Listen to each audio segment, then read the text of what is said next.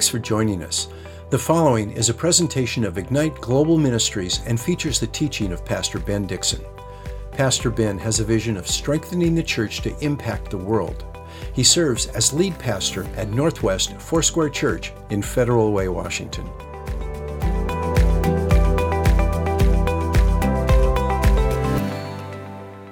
I'm deviating from the book of Mark. I want to share with you a message that's on my heart, and I'm calling this message Freedom from a Hard Heart. Freedom from, and you're excited about this. You're excited about this. Because you're like, man, who wants to have a hard heart? Not me. Talk to me about it, Pastor Ben. Talk it good. That's what you're saying. I can see it right now. All right, well, pray with me as we open the Bible today. Father, we thank you today for your word. The Psalms say it's a lamp unto our feet, it's a light unto our path. And so we pray that you would shine your light on our life and that you would use your word to do just that. Encourage us, equip us, strengthen us, convict us. Lord, I pray that wherever we are, as individuals and as a church, that you would be the leader of our life. And so today we yield to your word. I pray the words that are just from me, let them fall to the ground. I pray the words that are from you, I pray that we couldn't get our way out of it. I pray that we would find our way into it. Help us with that today, we pray. In Jesus' name, and everyone said, Amen. Psalm 95, freedom from a hard heart. I want to talk to you about this morning because it was this week, and it does happen to me every so often where I wake up with a scripture on my heart. And the first thing that I do is I go to the Word and I read it. I read it in context. And I ask the Holy Spirit to help me understand it. Why did you give this to me? I don't say everything is God. I don't wake up and have a thought and it's always God. That's not what I mean. But I wake up with scriptures. And this week I woke up with this passage, and I believe it's not just for me, it's for us. Hebrews 3:15. And Hebrews chapter 3 says it twice. So listen carefully. He says, today, if you hear his voice, do not harden your hearts. Today, if you hear his voice, do not harden your hearts. There is no doubt that the Bible has a lot to say about our hearts. For example, in Proverbs 4:23, the Bible tells us to guard our hearts with all diligence, for out of it flow the issues of life. The Bible says in Matthew 5:8, blessed are those who are pure in heart. Luke 6:45 says that our words flow from the abundance of our heart. The overflow of what is on the inside comes out of our mouth. It's representation of our heart. Luke 10:27 says to love God with all of our hearts. Well, you might ask the question, what is our heart? He's not talking about the physical. He isn't just meaning our soul. It's a part of our soul. To be very clear and simple, our hearts are the centrality and the substance of who we actually are. That's what our hearts are. And this is why the Bible has a lot to say about our hearts. And it teaches us to guard them, to purify them, to understand them, to give them to Jesus. We need to know that as the Bible places such great value on the issue of our hearts, it is very possible then that our hearts can harden over time. And haven't we seen that happen? Have you been tempted to harden a little bit from the inside? Have you encountered situations and circumstances and potentially temptations in your life that are trying to draw you into a hardening of heart? Maybe not in full, but in part, so that we're no longer the people that Jesus would see as teachable and pliable and usable. Now, make no mistake, there are a lot of beautiful things in life. Amen? There are just a lot of, just say amen to that one. Let's just coordinate those. That's a great place to say amen. There are a lot of beautiful things in life. Amen. That's a good one right there. But in the midst of beautiful things in life that we enjoy and we celebrate, there are also lots of stuff that we face that are definitely worthy, if we're not Christ followers, to bring us into a hardening. I mean, betrayals and temptations and disappointments and discouragements, disillusionments, things that we thought should happen that don't happen. And we come into these places at times in our life and they have the power, if we're not careful, to harden us a little bit more. And even if it's incrementally so, over a period of time, we get less soft and more hard. And I would tell you that God wants us to soften our hearts.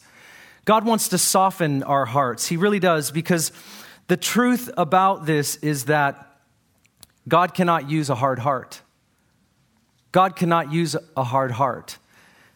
I sort of see it this way, like the issues of life flow into, or the issues that we face flow into our life like lava. They flow into our world, and if we're not careful, they'll harden over our heart and cause us to be callous. They'll cause us to be callous. I was thinking about, when I think of the word hard, this is what comes to mind. I want to show you a picture. Every day I drive to the church, except for my day off. But even on my day off, I drive past this. There's a road that goes out to 21st. I live 1 mile down the street from here. So my commute is the best in the world. I can walk it and not break a sweat, you know. But every day that I drive here, I have to stop at a stop sign, and I look directly to my right, and it's a main street, and outside my neighbor's house is this boulder. And if I had to guess, the thing weighs about 6,000 pounds. It weighs more than my Honda Odyssey, which is like 4,600 pounds. The thing when I look at that, the thing that comes to my mind is that thing is immovable. Me and a couple other big guys in this room could go try to push that thing. Good luck. I know some of you are like, I could do it. You're wrong. You're just wrong. That thing is huge, all right? The concentration of it, how hard it is. It's hard to move. It's immovable. And this is what a hard heart is like. It's not movable, right? It's hard to break. It's hard to move. But then I was also thinking about my house, and we have some landscape rocks, and we've been moving some things around recently. Not all of it, but just a few things because we want to extend our grass. And so we have these big landscape rocks. And I tried, I gave it a good effort, and nothing happened because I just wasn't strong enough. So I did what the rest of you did. I get on YouTube. And I figured out that you can break rocks. And so one of my friends who's not here right now, so he brought me his roto hammer. And then I watched on YouTube, you can drill holes one after another. You do like 20 of them all the way down this rock, and then you put a wedge in and you split it, right? Okay, well, here's what don't tell Mike. I think I already told him. Don't tell Mike. He goes, see those? I actually got 2 of the roto hammer bits stuck in the rock. And now it looks like Sword in the Stone right outside my house. I mean, I had to show you. You wouldn't believe me, But it's so funny because my point is I'm very well acquainted with how hard rocks are right now. They're hard to move. They're hard to break. You understand? And this is, could we take that picture off? So I'll pay him back. I'll buy him new bits, This is what our hearts can be like if we're not going to maintain them, monitor them, watch over them, apply scripture to them as we walk through life. It's very important because there's so much at stake for us to watch our way in life, for us to move forward in life, for us to not harden, but to rather soften, to be more like Jesus. There's so much at stake. So when we hear the admonition today, if you hear his voice, do not harden your heart. If we hear that in our minds, let's not act like we're not hard at all. Let's not act like that's not a scripture for me. Don't do that today. But rather we come before God and we say, if there's anything in me that's hard, that's not soft, that's not teachable, that's not pliable to you, then Lord, would you soften it? Would you break that thing up in my life so that I can not only hear your voice, but heed your voice in my life? And I don't know if you knew this, but Hebrews chapter 3 and verse 15 is a quotation from Psalm 95, which I want to read to you because I think that it's full of meaning for us today in this regard. And here's what it says, Psalm 95 verse 1. The psalmist writes, King David writes, "O come, let us sing for joy to the Lord. Let us shout joyfully to the rock of our salvation. Let us come before his presence with thanksgiving. Let us shout joyfully to him with psalms. For the Lord is a great God and a great King above all gods, in whose hand are the depths of the earth. The peaks of the mountains are his also. The sea is his, for it was he who made it, and his hands formed the dry land. Come, let us worship and bow down. Let us kneel before the Lord, our Maker. For he is our God, and we are the people of his pasture, the sheep of his hand. Today, if you would hear his voice, do not harden your hearts, as at Meribah, as in the days of Massa in the wilderness." Now he's talking about the children of Israel coming out of slavery into the wilderness with the trajectory of the promised land. This is a Exodus 17 reflection. He says, as in As at Meribah, as in the days of Massah in the wilderness, when your fathers tested me, they tried me.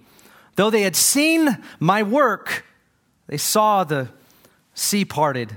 For 40 years I loathed that generation and said, they are a people who err in their heart, and they do not know my ways. Therefore I swore in my anger, truly, they shall not enter into my rest. This is the word of the Lord.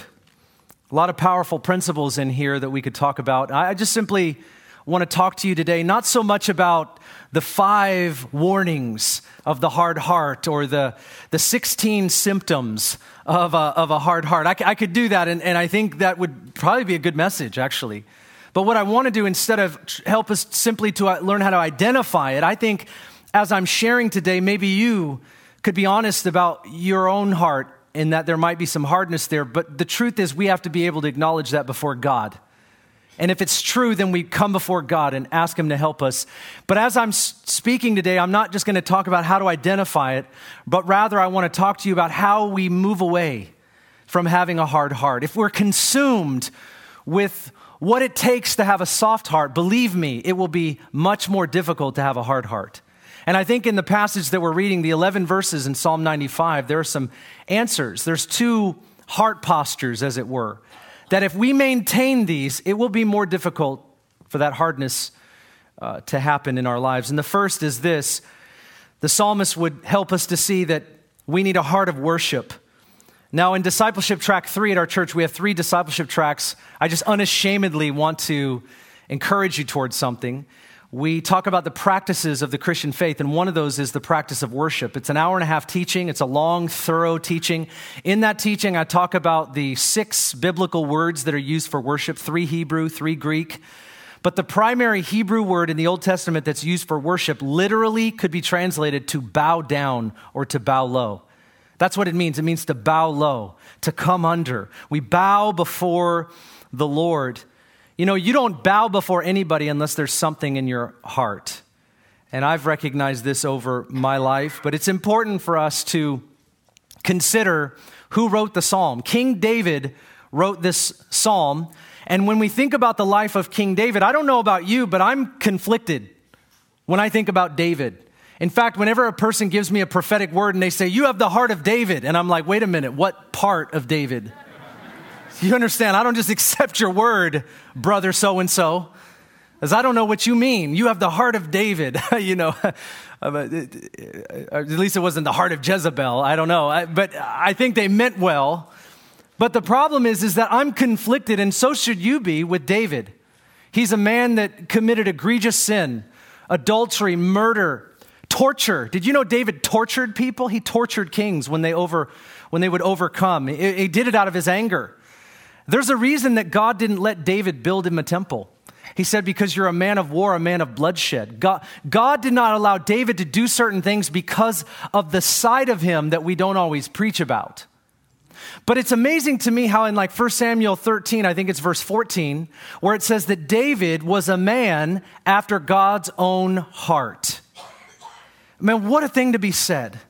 Don't you want that to be said of you, that you're a man or a woman after God's own heart? I want God to be able to look into my heart and say, you're after my heart. And this is what was said about David, even in the midst of all of his sins and his shortcomings and his difficulties, the things that he did or didn't do. I think that David had a very interesting life. Not only did David do terrible things, but there were things that were, or at least almost happened to him, that would, I think, create a recipe for him to be utterly offended. I think David, if anybody had a reason to be offended or maybe angry or turn away from his turning towards people and softening his heart, David often had reasons for this. And there's a particular psalm where I think it's important to be reminded David was being pursued and his life was going to be taken, and he knew this. He was on the run. And so he says this in Psalm 27, verse 1. He said, the Lord is my light and my salvation. Whom shall I fear? The Lord is the defense of my life. Whom shall I dread? When evildoers come upon me to devour my flesh, my adversaries and my enemies, they stumbled and they fell. Though a host encamp against me, my heart will not fear. Though war rise up against me, in spite of this, I shall be confident. Now listen to this. One thing I have asked from the Lord, that I shall seek, that I might dwell in the house of the Lord all the days of my life, to behold the beauty of the Lord and to meditate in his temple.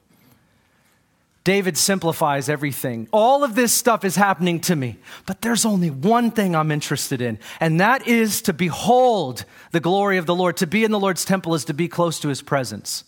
The temple of the Lord was the place of his presence in those days.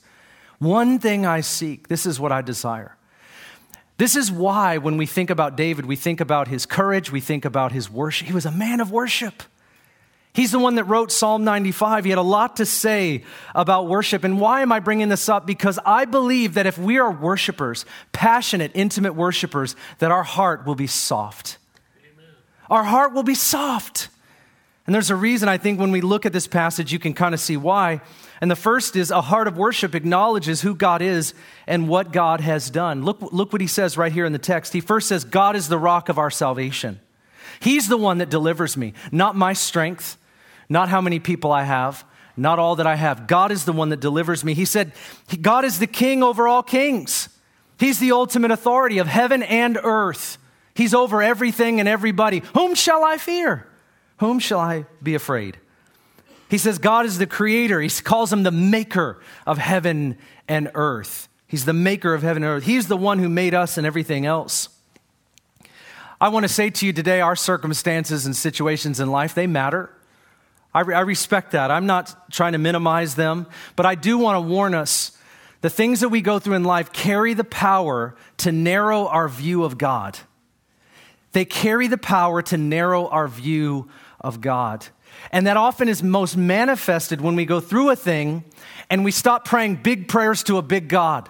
We stop glorifying God over it all and in it all and through it all. We begin to look at the things and the people and the situations and the offenses and the betrayals and all that stuff. And I'm not saying it doesn't matter, but what I'm saying is that when we lose track that God is greater, we lose track that God is bigger, and we forget who he is and what he is like. And that's what this is all about. He is what our life is all about. We may not get in this life what we want, what we prayed for, what we asked for, what we hoped for. But if we have God, the truth is we have everything. Yep.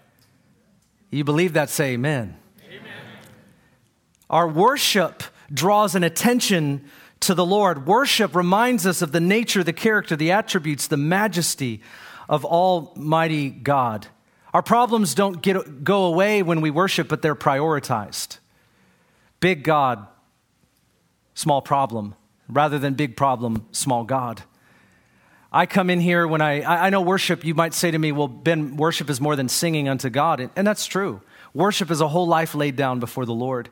But there's over 900 verses that talk about singing to God. Did you know that? There's a whole book of Psalms. They're not all pretty either. A lot of them are very painful, as it were, lamentation and full of honesty. But ultimately, the psalmists reach a place of utter joy and finding their hope and satisfaction in the Lord as they write and as they sing unto God. There's something special that happens when we begin to worship, when you stand and you worship the Lord. When we come in here together and we begin to sing to God, we look at him, we stare at him, we behold his beauty, and the problems or the issues of life, they start to get less, and our hearts start to soften. Happens in prayer too, doesn't it? My wife knows this about me. If there's any kind of tension in me or tension between us, because you know there's never any tension between me and my wife. It doesn't exist. This is what I tell her. As far as the east is from the west, that's how far I have removed my tension from you. How could I ever be upset with you? You understand? It just doesn't happen. And, yeah, all right. But there are times where, we have these tensions, and she'll send me away to pray. She'll say, you just haven't prayed yet. And that's an invitation for me to exit stage right and go and pray. And when I do, something happens when I pray. My heart softens. I would ask you, if your heart is starting to harden, my first question is, are you in your secret place? Are you praying? My next question is, are you worshiping? Are you worshiping? Are you looking unto God? Are you declaring his worth and his praises? Because I'll tell you, your heart will soften when you do. absolutely will happen. Number 2, a heart of worship expresses the praise and honor that God is due. Look what he says. He says, sing for joy to the Lord. Come before the Lord with thanksgiving. Shout joyfully to the Lord. Bow before God. Kneel before God. Unexpressed gratitude is a lost opportunity to give God the praise that he is due. Unexpressed gratitude. I want to tell you, true worship always finds an expression. True worship. We can't just say, I love God without any expression of worship in our lives. Friends, it always finds an expression. The Bible says it like this: out of the overflow of our heart, our mouth speaks, sings, shouts unto God joyfully. Come on, there's a place of expression in our lives. When God is bigger than other things, we're not allowing our feelings to tell us whether or not we should sing or whether we should express ourselves to God or we should pray. It's not about feelings. It's about the worth of God. We're declaring his worthiness in our lives. I'm not waiting for somebody to tell me. Listen, I love our worship teams. All of you guys, I love you, but I do not need you to tell me to worship. I don't need them to say, okay, now let's worship. And I'm not reflecting on them. Now let's worship. I was already there. Come on, I was already there. I came here to worship with you. It's kind of like going to the gym. I didn't come to look at the machines. I'm not the best workout person in the world, but I don't want to come and stare at stuff and feel depressed about my life. I came to work out. I want to be wasted by the time I leave this place and feel like I did something. I look at church the same way. I come to sing with you. I come to shout about God's goodness with you. I come to rejoice that God is good. This is why we gather together. I don't come for less than that. I just don't. And so I don't wait for somebody to tell me any of that kind of stuff. Now, I had to go through a whole conversion experience when I came to Christ. I'll just be honest with you. Because when I came out of a life of sin and addiction and all the stuff that I came out of, I mean, I'm not perfect today, but there's a lot of things I'm not anymore. Praise God. But when I came out of that, I loved, my music, my preference. I didn't listen to the kind of music that we use today for worship. I liked rap and R&B and all that, and I thought everything else was either hippies or country. I didn't know. You can laugh, it's fine. But I didn't relate to all that. I remember the first time I came back into church since I was a boy, and I just remember looking at everybody on the stage, and can I just be honest with you? Don't get offended. This is an honest confession. Sometimes people are like, what?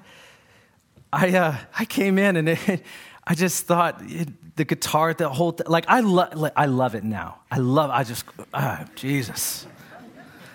But when I first came in, and I was like just fresh off drug addiction and immorality and all that stuff, and I was like brand new, and I'm coming in, I'm so excited. I was delivered, I was like, I went through the Red Sea, and I'm on the other side. And now, you got this guy showing up at church. I'm almost 20, and my whole life has changed. And I remember I'm worshiping, but then every now and again, I'd have to open one of my eyes and because I didn't understand the culture very well. And then I remember the one girl, she was on the stage and she was talking about just dancing to the Lord. She's just dancing to the Lord. And she's doing this thing. And I'm looking at that and I'm like, lady, where I come from, that's not dancing. I don't know what you're doing, but she's like dancing to the Lord. And she's just flipping around this whole thing like a fish out of water. And I thought, I kind of chuckled to myself because I just come from somewhere else, And so I was looking at that. I'm like, that looks like the cheerleader that didn't make the grade, And she just found a place. And I'm glad she found a place in life to be, but I don't know if I can do that, But hey, now I do the hop sometimes, guys, What do they call it? The Pentecostal two-step? I don't know what they call it. But I do it sometimes now, thank you. You appreciate me now. But I didn't really get it, I mean, I didn't come from that world, so... but I learned something, that God doesn't have preferences. He doesn't care. What he prefers is our heart. He's looking for people who worship him in spirit and in truth. They worship from the heart. And it ain't about the two-step or what instruments or the songs, the hymns or the new choruses. And we get all bent out of shape about all that. But the reality is he's looking into the heart. Is this person finding every occasion to give God praise? Is this person finding every time that there's just something in them that can't be contained and it comes out of them in expression? I learned, I've worshiped God on street corners, in prisons, visiting people, in prisons, got to clarify these days. It's okay if you've been to prison. But you're out now. You're free. Amen. I mean, I say from the streets to the skyscrapers, I've worshiped God in every context, every type of song, hymns, choruses, stumbling over words. I tried to sing a song this morning, and I know it wasn't the right words. And I think there was a whole line of people that wanted to correct how the song goes, and they just prayed for me instead. But it never mattered. I'll tell you when you express your worship to God, your heart will soften. Stay in that place. Stay in that place. I wake up sometimes with songs on my heart. Do you ever do that? About every week, God will put a song on my heart. And it isn't a song that I've been singing. I don't know what the latest and greatest is. I'm really out of touch. But there's a song that came to me a couple days ago. It was Turn Your Eyes Upon Jesus. And I've been singing that song all week. And isn't it fitting as we're talking about not having a hard heart, having a soft heart today, that when you turn your eyes upon Jesus and you see him in the midst of your life, you soften. You can't help, I'll tell you can't really look at Jesus and stay hard. There's no way. If you do, you're not looking at the real Jesus, in my opinion. You're just not. You look at Jesus and something happens on the inside of you. So I've been singing it, Turn Your Eyes Upon Jesus. Amen. Number 3, a heart of worship believes that God will continue to do what he has always done. The implication of our worship is that we sing about who God is. And as we do that, we're saying that it's not just what he has done, it's what he always will do, because it's actually what he's like. He's our healer, our provision, our portion, our deliverer, our father, our friend. He's everything. He's our portion in life. And it reminds us that if the context of our life doesn't pan out, he is all that we need. That's what worship will do for us. Well, I'll tell you what. We want to have a heart of worship, and we will have a softer and softer heart. I remember my last thought about worship is that sometimes people say silly stuff, and they don't mean it. I'm going to look back on my ministry and go, man, I wish I didn't say that. Or I would have taught that differently. You know how it is. You just grow in maturity over years, and you realize you don't know what you don't know, and you just speak out of what you do know. But I would come into a worship setting and somebody would say, I can remember vividly this one person, worship leader, saying, hey, as you come on in today, as we begin to worship the Lord, hey, just leave all your problems at the door and just come on in. And I thought to myself, well, that's a really silly thing to say. Some people, I could just imagine in my mind, this is just how I think. Some people had to look at their spouse. They're like, I'm sorry, you're going to have to go outside today. And there were a couple of us like myself, I made my way outside the door because I am my problem. You got to leave all your problems at the door. I had to leave, that person didn't understand what they were saying. I'll tell you what worship is. Worship is not when you leave your problems at the door and you avoid where you are and who you are. It's where you come on in and you stand where you are and what you are and you say, God, you are worthy of my life. I give back to you whatever I am, and wherever I'm at, I just give you praise right here. I'm not going to act like I'm not going through hard times or my attitude's perfect. I prayed with a man last night who's struggling with forgiveness. And as we prayed, he would say, hey, it's easier said than done. And I didn't look at him and say some cheap Christian thing where I said, hey, just easy, just pray and it's gone and just fly away. I said, friend, what you need to do is keep forgiving. Keep your heart soft. Every time it comes up, keep forgiving. Yeah, it's easier said than done. That's why you need to do it. But as you do it, it gets easier too. As you worship God, it gets easier. Our problems don't go away. Like you can't worship your way out of debt, and you can't worship your way out of betrayal, and you can't worship, turn off the Christian television for a while. They say foolish things on there. Not all Christian television, but sometimes like you should just worship your way out of debt. Yeah, and then give you a donation, right? That's great. See, I probably shouldn't have said that right there. But this is things that people say. No, you need to repent is what you need to do. But we you can't worship your way out of it. But when you worship, your problems don't go away, but they do get prioritized. They do get prioritized. God first, these things are second. Now that God is first, Lord, teach me in your word how I need to respond to these things. Something powerful about it. The second is we need to have a heart of humility, a heart of worship, and a heart of humility. Remember, David wrote this psalm. I've said that, but I keep reflecting on David, who wrote these words in the psalm. He's talking about not hardening your heart. Well, there's a story in David's life, 1 Samuel 24. It's a very interesting story to me. I wish I had time to lay it all out to you, but let me summarize it because it's important when you think about the humility that David had in his heart. This is why God would say things about David despite his sin, or in the context even of his sin. There's something that rose to the top. In 1 Samuel 24, David is on the run. King Saul is pursuing his life. Saul has 3,000 men. David has 300. Everybody say, not fair. Not fair. So he's on the run. And it says David and his men are in a cave. And Saul goes into the cave, and the Bible says to relieve himself. Now, you can paint the picture of what that means. So Saul goes in to use the bathroom or use the cave. And as he's doing that, he doesn't know that David and his men are back in the cave. And David's men pressure him. The Lord has given him into your hands. Go and kill him. And David creeps up. He doesn't really have an intention in his heart to kill him, but he creeps up and he cuts a little piece of his robe. Now, I think his robe was off and it was on the ground, and David cuts a piece of his robe off and goes back into the cave, and I'm pretty sure his entourage was not happy with him at that point. And David says something like this. I can't go through the whole story, but he says, far be it from me that I would put my hand or touch the Lord's anointed. But he felt so bad about cutting the robe. It says this, there's a verse, I think it's verse 7 or 8, 1 Samuel 24, you can look at this later. It says, the King James says, his heart smote him. Now, we don't use Elizabethan English anymore. That sounds pretty cool, though. My heart smote me. Say that to your spouse today. Or to the person that serves you at Costco. I mean, just, my heart smote me when I saw this on the shelf. I don't need it to smote you. I need you to swipe your credit card, sir, ma'am.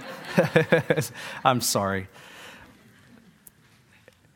It says that David, another translation says, his conscience began to bother him.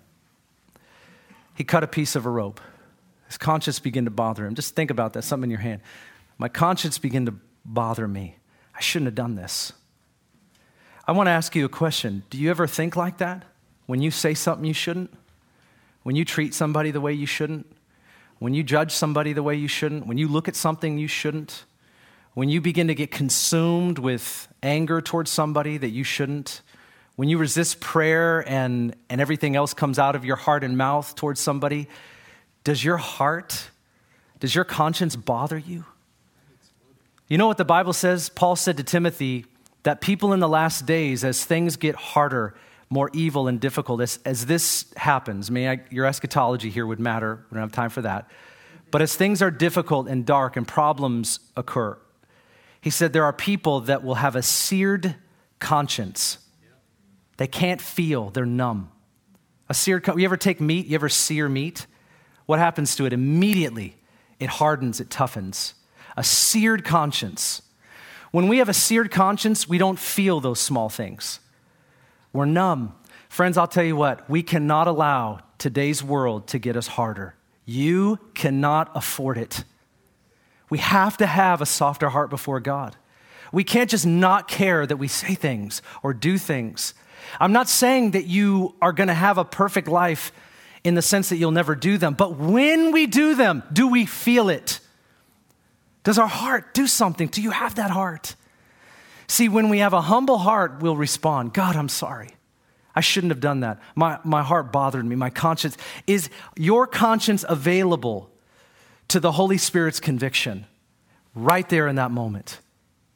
We used to call that what? Immediate obedience. Or we just, oh, Lord, forgive me. Friend, I think we need to go back to that. Go back to having a heart like David. There's a humility about David that God saw that we also need to have in our lives. To move away from a hard heart, we need humility. A heart of humility will seek to hear and heed the voice of God. David says here in verse 6 and 7, he says, kneel before the Lord our Maker, for he is God and we are the people of his pasture, the sheep of his hand. And then he says, today if you hear his voice, do not harden your heart. You know, Jesus uses the same language in John chapter 10 when he talks about my sheep hear my voice, I know them and they follow me. It's interesting to me that Jesus calls his people sheep. And then in this passage, it talks about God's people as sheep, the sheep of his hand. We're sheep. Look what Jesus says in John 10, verse 4. When he puts forth all his own, he goes ahead of them. This is the shepherd. And the sheep follow him because they know his voice. A stranger they will simply not follow, but they will flee from him because they do not know the voice of the stranger. Today, if you hear his voice, do not harden your heart. We can hear other voices. There are a lot of voices today that are telling us what to do. In fact, I think it's kind of interesting that in today's world, sort of in a political sense, that people label others who don't say what they're saying or seemingly have the strength that they have. They call them sheep.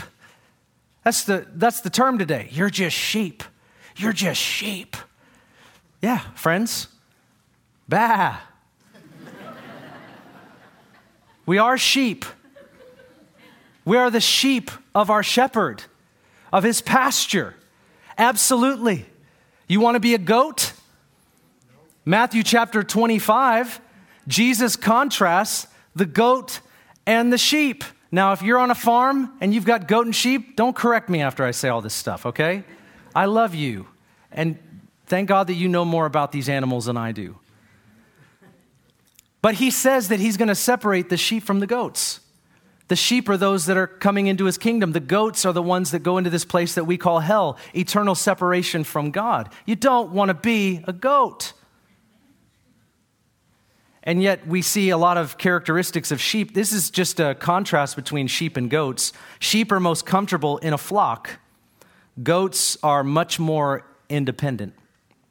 Sheep need and they follow a shepherd. Goats are self-reliant. You know, they have those horns for a reason. They like to hit people. Now listen to this. This is to me kind of a prophetic thought. Sheep graze on grass. It's a specific food. But did you know goats will eat darn near anything? You guys have goats. I see you guys have goats. I got people in there. They're shaking their heads, which means I'm saying good stuff.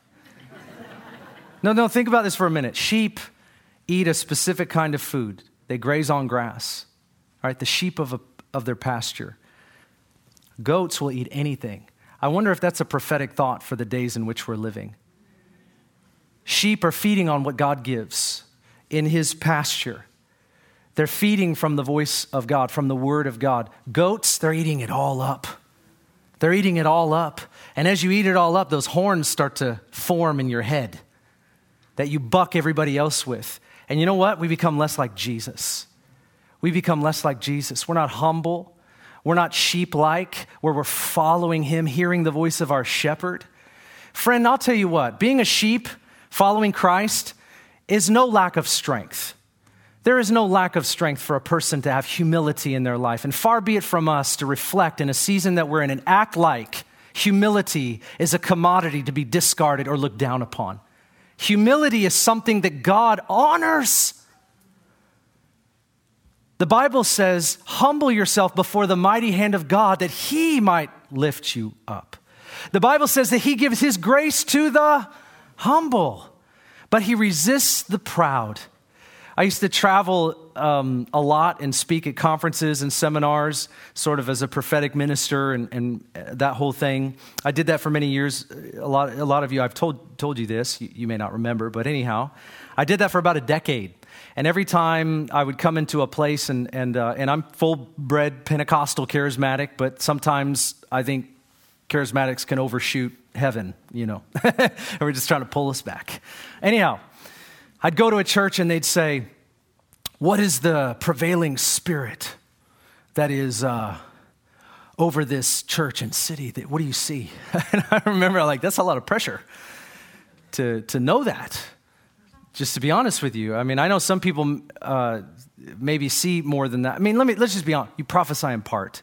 Anybody that acts like they see more than they do, it's just a shame. But they would say that to me. They'd say, what do you see? And I remember one time when I was at a church and they were wild. I mean, they were just wild. Like they were out of order in every way, shape, and form, right? I mean, I was like, hey guys, this is the Bible. You might want to read it. So the Word and the Spirit, amen? We're a church of the Word and the Spirit. I'm not judging them. I'm just saying it was a weird experience. And I'd been to lots of churches. It didn't matter. I don't care if people dance or shout or this, but it was like saying weird stuff that wasn't biblical. That's what I mean. And so they were like, what's the spirit that is coming against this church? And I remember thinking about it a little bit, and I thought to myself, the name of the spirit that is opposing the church, his name is Yahweh. Because the Bible says he opposes the proud and gives grace to the humble. Now, I want you to think about that for a while. Sometimes we're thinking it's a demon, or it's all these people that are oppressing. Friends, there is a holy hand of God placed on the forehead of anybody that has pride in their life. He opposes the proud, but he gives grace to the humble. You have to be able to walk underneath. You have to be able to bow low. This is really important in the season that we're in, when humility is not something that seems to be advocated for. In fact, it seems to be put down. You're just sheep. Yeah, we are. We are sheep of his pasture. Number 2, a heart of humility will learn from the failure of the past. This is what he's talking about, reflecting on Exodus 17. And just quickly, as he does, he says, those who saw my works. He said, don't harden your heart like those who came into a place at Meribah and Massah when they came through the Red Sea. Think about the story. We all know this story. The children of Israel come out of Egypt in slavery. They come to the Red Sea. The Egyptians are coming against them. They're pursuing them, and God raises up the sea. They walk across on dry ground, and he gives them a promise: you will never see this enemy again. And he wipes out their enemy. Just right there, wipes them out. They get on the other side. You know what they first do? They sing a song. It's called the Song of Deliverance. And they begin to sing unto the Lord, and they're joyful, and they're celebrating, and they're thankful, and they're singing unto God, and it's an incredible time. And then 2 days later, they get to a place where they don't have any water, and it says they begin to grumble against Moses. They begin to question the intention of God, the one that just delivered them, the one that just showed them how much power he has, the one that can do anything. Instead of asking God to give water, instead of asking God to give food, they made a decision: we're going to complain, and we're going to indict the very one that just went to all this effort to deliver us and to put us into this place. Just 2 days later, I'm going to grumble and complain. I'm going to forget what he just did 2 days. It's one thing if you forget last year. It's another thing that you forgot a sea. I mean, I don't know. I would like to think I wouldn't, but I probably would do the same thing. It's just hard to conceive. And he says, don't harden your hearts like those who 2 days after their deliverance were grumbling against God and against God's leader, sort of indicting him and calling his intention into place where they would say, you just left us, you just want to bring us out here to die. You don't care about us at all. Don't do that. Don't give yourself to a hardness of heart. God doesn't care. God doesn't see me. God doesn't answer my prayers. God isn't able to do this. God should have done this already. He didn't. He won't. He can't. We start to move down this place where all of a sudden God's not going to do what he said he would. Friends, I'll tell you, humility is the way forward. Humility, we humble ourselves. We look at who we're talking about. God, his intentions for us are good. His love towards us is full. In fact, he's the only one in all of our lives that has full, true intentions of love and righteousness. And it is 100% full, whether we're in a good time or a bad time, whether it's an easy time or it's a difficult time. He is the only one that has full and true intentions that are for us and not against us. He's the only one. But how quickly we can forget, amen, how quickly we can forget about God and what he's able to do, what he's desiring to do. A hard heart is a prideful heart. I want to tell you today that as we close, listen, nobody's an exception. I want to remind you of who God is, but I also want to warn you. I would warn myself at the same time. We're living in a time where it's not hard to harden yourself a little bit and to act like it's not really that bad. To act like it's not really happening. If it's happening today, if you hear his voice, don't harden your heart. Don't let what's going on around you harden your heart. Don't lose track of his voice, of his word. Don't harden yourself. Don't harden yourself to any man or any woman. Don't let them take the place of the voice of God. Don't let a situation take the place of the voice of God. Don't let the culture, don't let the times that we're in take the place of the voice of God. What is God saying? That's what we're after. We're after God. I was reflecting on Ezekiel 36, and I'll just drop down to the part where he says it here in verse 25 and 26. He says, I will give you, this is God speaking through the prophet, I will give you a new heart and put a new spirit within you, and I will remove the heart of stone from your flesh, and I will give you a heart of flesh.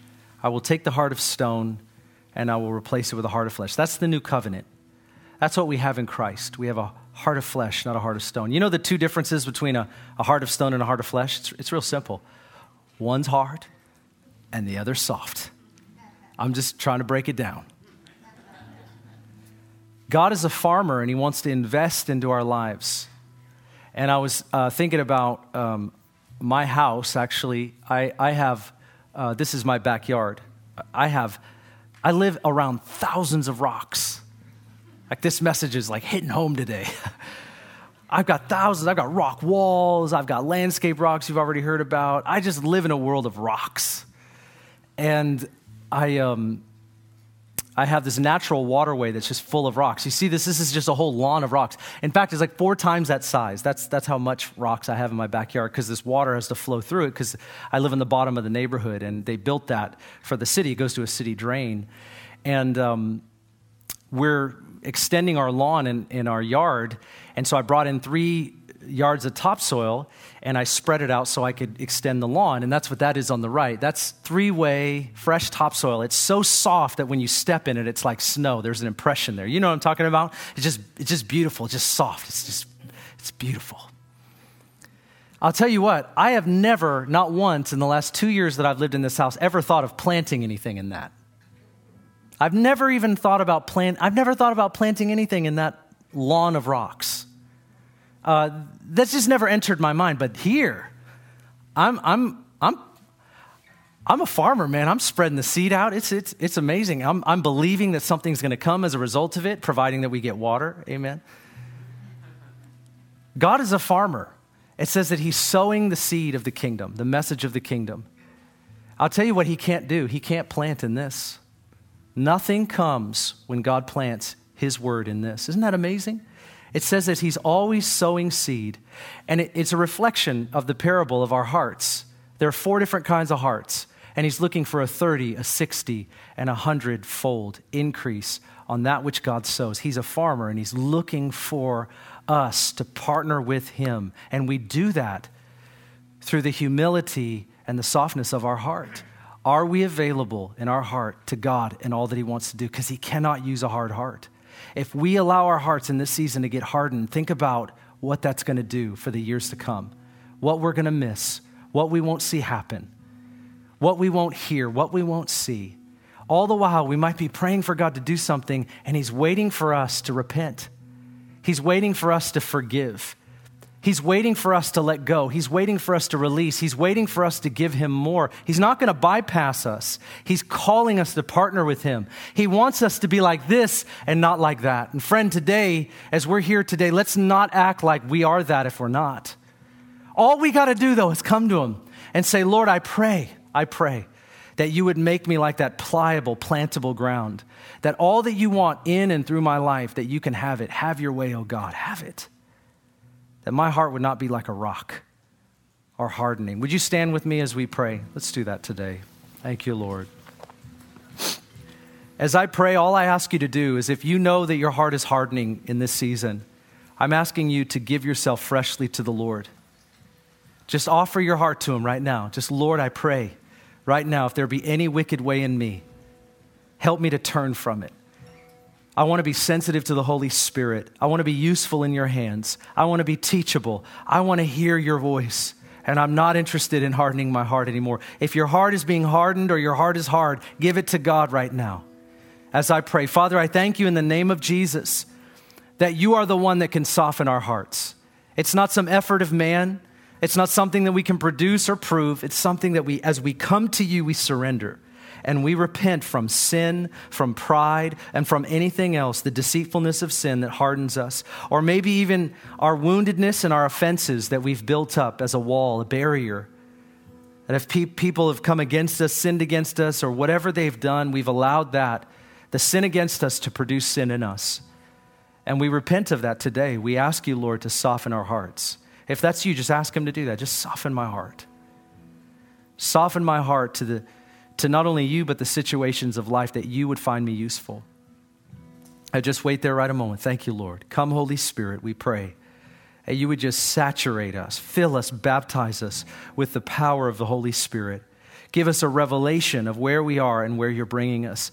And I pray there would be no resistant thing in us. Nothing hindering you, nothing resisting you, nothing. Expose it, reveal it. Help us, Lord, to remove it or to deal with it. Father, deal with us today. In your precious love, we know that's what you do. We thank you for it today. In Jesus' name we pray. And everyone said, amen, amen.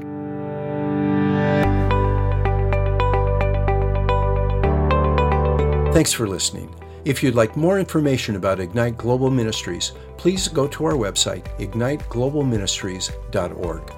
While there, check out our Immersion Discipleship School and the books Pastor Ben has written.